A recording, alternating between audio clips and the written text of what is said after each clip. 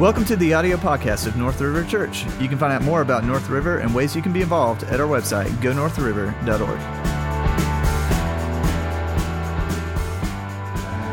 On the gospel being spread. And then we see an encounter last week in Stephen and the religious leaders of the day. Stephen preached the gospel from Genesis to Malachi in just a short few 60 or so verses. We covered that last week. We saw what was going on there. We saw the great intensity with which he reminded them of God's hand of providence, that God was at work, that God was continuing throughout generation after generation, providing for his people and encouraging his people and challenging his people to continue on and to follow him, to love him, to make an impact for him. Needless to say, they didn't like that. If you're taking notes this morning, I want you to write down, I guess it's this afternoon, isn't it? Man. Write down this main idea. Our greatest reward in suffering is more of Jesus Christ. Our greatest reward in suffering is more of Jesus Christ. That's going to frame our time together. I want us to look again at verse 54 of Acts chapter 7. When they heard these things, that's the religious leaders of the day. It says that they were enraged.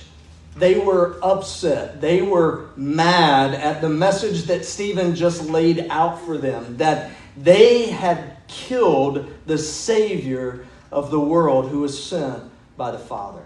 That was the message. They didn't want to hear that. In fact, they wanted to do something about that. They ground their teeth at him. It's not a pretty picture.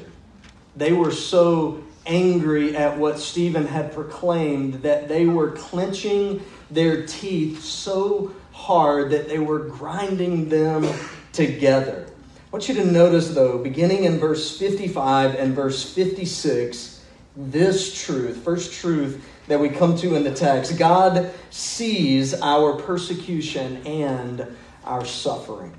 I want you to notice verse 55, but he, that's Stephen, full of the Holy Spirit, gazed into heaven and saw the glory of God, and Jesus standing at the right hand of God.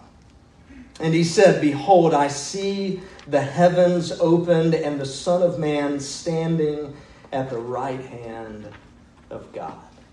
Now you read that and you think, Michael, you just said that God sees our persecution and our suffering. But what it sounds like there is that Stephen sees the Lord. So how do those two things connect together? What is that all about? Well, here's when all of last week happened. When the news reports were unleashed, when we went from this may be bad to this is a pandemic, when we went from your 401k now being a 301k, right? When you found out your kids were not going to go back to school after spring break. I mean, all of those things, like what was your response? What were you thinking? In the midst of persecution, in the midst of suffering, in the midst of Stephen saying to these religious leaders, here is the truth of who Jesus Christ is. They are furious. They are mad. And Stephen in this moment sees the Lord. Sees the glory of the Lord. Is that what we saw this past week?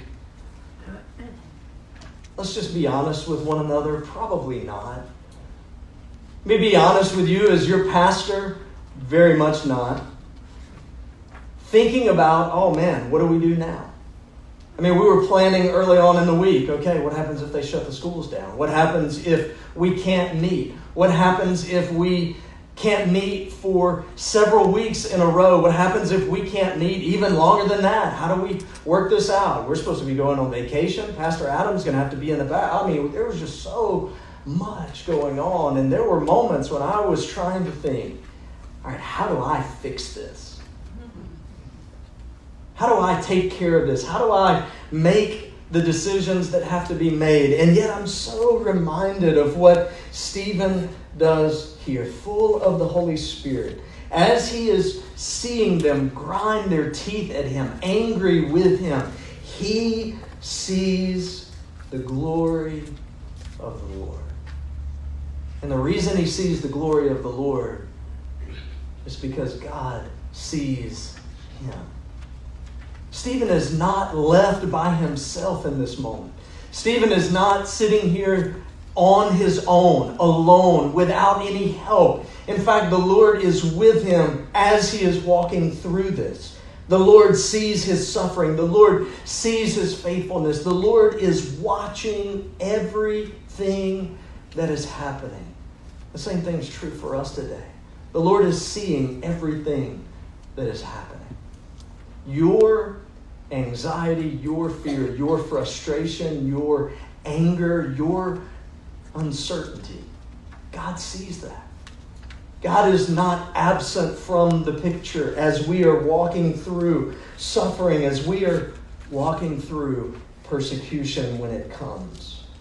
Stephen sees the glory of the Lord and Jesus standing at the right hand of God, and he said, I see the heavens open and the Son of Man standing at the right hand of God. Listen, I think Stephen knew exactly what was coming. I don't think he was caught off guard when they drug him out and stoned him outside of the city. I think he knew that that was coming, but he reminded them in that moment, I see the Lord, and the Lord sees me. What an encouraging picture of trust and faithfulness in the Lord, even in the midst of uncertainty, even in the midst of suffering. God sees our persecution and our suffering. They cried out, verse 57, with a loud voice and stopped their ears like your kids do. You see that? They cry out with a loud voice and stopped their ears and rushed together at him. And they cast him out of the city and they stoned him. And the witnesses laid down their garments at the feet of a young man named Saul. I want you to notice verse 59 and verse 60. Not only does God see our persecution and our suffering, but God strengthens us in and through persecution and suffering. I don't know if you've ever gotten hit by a rock. Someone throwing a rock at you, it doesn't feel good from personal experience. But imagine if you were being stoned, great boulders thrown at you, meant to kill you. How would you respond? How would you deal with that? How would you interact if that was happening? Here is how Stephen responds. As they were stoning Stephen, verse 59, he called out, Lord Jesus, receive my spirit. And falling to his knees, he cried out with a loud voice, Lord, do not hold this sin against them. And when he had said this, he fell asleep, he died. In the midst of them throwing stones at him, killing him, he calls out to the Lord and says, God, forgive them. How do you do that? Only through the strength of God at work in your life. And I think that's a great reminder for us, even in the midst of this season of uncertainty, even as we don't know really, let's all be honest, what tomorrow may bring. We have no clue. And yet it is the Lord who strengthens us. It is the Lord who is the anchor for our souls in the midst of choppy seas. It is the Lord who provides for us, who gives us the ability to take the next breath and the next step and to take on the next day. It is the Lord who strengthens us, and He often does it in the midst of suffering. I don't like that. You probably don't like that. And yet that is how the Lord works in our lives. That is how God is seeking to mold and to shape us, to transform us into the image of His Son. He is at work in the midst of suffering, in the midst of disappointment, in the midst of pain, and He is shaping us and forming us to be who He's called us to be. For Stephen in this moment, as he is dying, he is strengthened enough by the Lord to call out and say, just like Jesus did on the cross, God, forgive them. Forgive them. I want you to notice what happens as the aftermath of Stephen's death. It says in verse 1 of chapter 8, Saul approved of his execution. We're going to interact a lot with Saul here in the next weeks ahead. But Saul approved of his execution, and there arose on that day a great persecution against the church in Jerusalem. And they were all scattered throughout the regions of Judea and Samaria, except the apostles. Devout men buried Stephen and made great lamentation over him, and Saul was ravaging the church and entering house after house. He dragged off men and women and committed them to prison. So we've seen in the text that God sees our persecution and our suffering. God strengthens us in and through persecution and suffering. Here's the third truth. God uses persecution and suffering to further His mission. You have to rewind all the way back to Acts chapter 1 to figure out exactly what these 3 verses have to do with God's mission. So if we back up to Acts chapter 1, we're reminded that Jesus, before He left His disciples and ascended into heaven, He gave them the Great Commission, the mission of making disciples of all nations. And in Acts chapter 1, He specifies it saying, begin in Jerusalem and then spread out to Judea and Samaria and to the ends of the earth. Up until this point in the book of Acts, all that has happened is the gospel going forth in Jerusalem. We're seeing thousands and thousands of people come to faith in Jesus Christ. We've seen God do incredible miracles. God open the door so that people's eyes are open, their ears are open, so that they see and that they hear who Jesus Christ is, and they respond by faith. But it is in the midst of persecution, right here in these first verses of Acts chapter 8, where the gospel moves from Jerusalem into Judea and into Samaria, which Jesus said was the plan all along. But that plan took persecution to enact.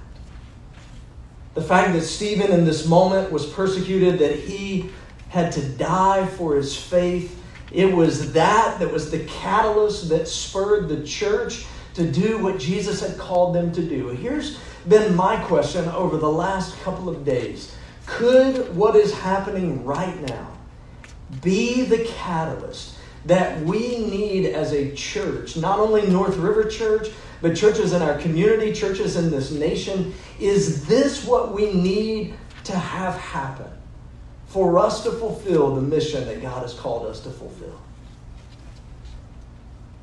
I don't think it is outside of God's plan and God's purpose what we are walking through right now. In the same way that it was not outside of God's plan and God's purpose for Stephen to walk through what he walked through and ultimately give his life for. But all of it was a part of God's plan unfolding. We're going to see over the next number of weeks together that explosion of the gospel going from Jerusalem into Judea and Samaria and to the ends of the earth. So that within just a few short years, the gospel has spread throughout the known world. But that beginning point was the martyrdom of Stephen in Acts chapter 7. Church, could it be for us that the beginning point of us taking seriously the mission that God has given us to make disciples, could this moment in time, with what we are experiencing, be exactly what God desires to use to open the door to millions of people coming to faith in Jesus Christ?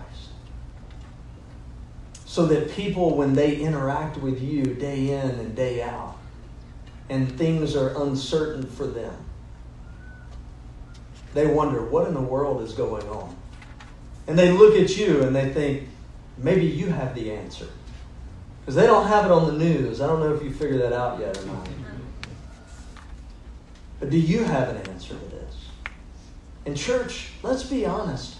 We are the only ones who legitimately can explain any sense of hope in this scenario that we're in. Because without Jesus Christ, without the hope that can be found in Him, there is no lasting hope. And the truth is, for you and for me, the days and the weeks ahead, we will see doors of opportunity swing wide open for us to be intentional to share the hope that we have in Jesus Christ. And as those doors of opportunity swing open with your neighbors and with your coworkers, maybe even with your kids as they're at home and asking questions, maybe with family members who don't know how to respond to what's going on, but for you and for me, if we know Jesus as our Savior, we have the answer to where hope can be found.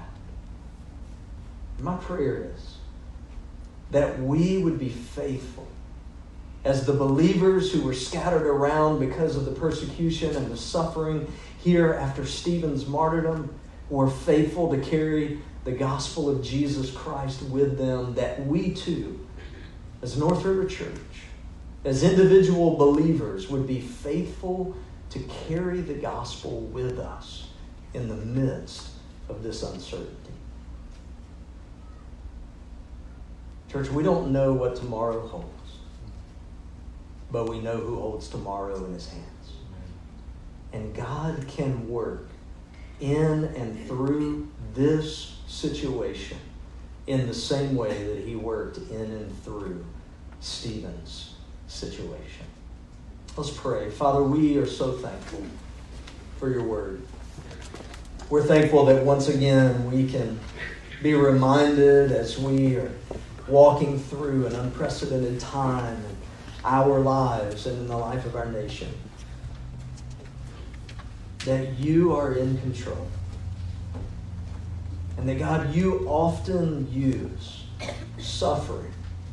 You often use times of uncertainty and times of pain in our lives to remind us that you are in control.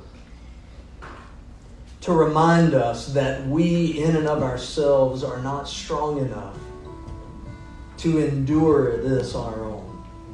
But we desperately need your strength, your guidance, your peace.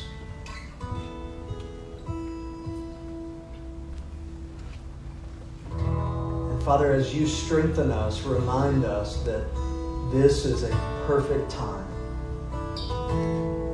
for the gospel of Jesus Christ to be the words of hope that people need to hear right now. So, Father, as your church is scattered throughout this community, help us be faithful to to fulfill the mission that you've called us to fulfill. As the early church took this season of suffering and the gospel spread, may this season of suffering and uncertainty in our lives be a time when we can look back and see the gospel of Jesus Christ spread. We ask that in His name. Amen. You stand, you sing as we close out.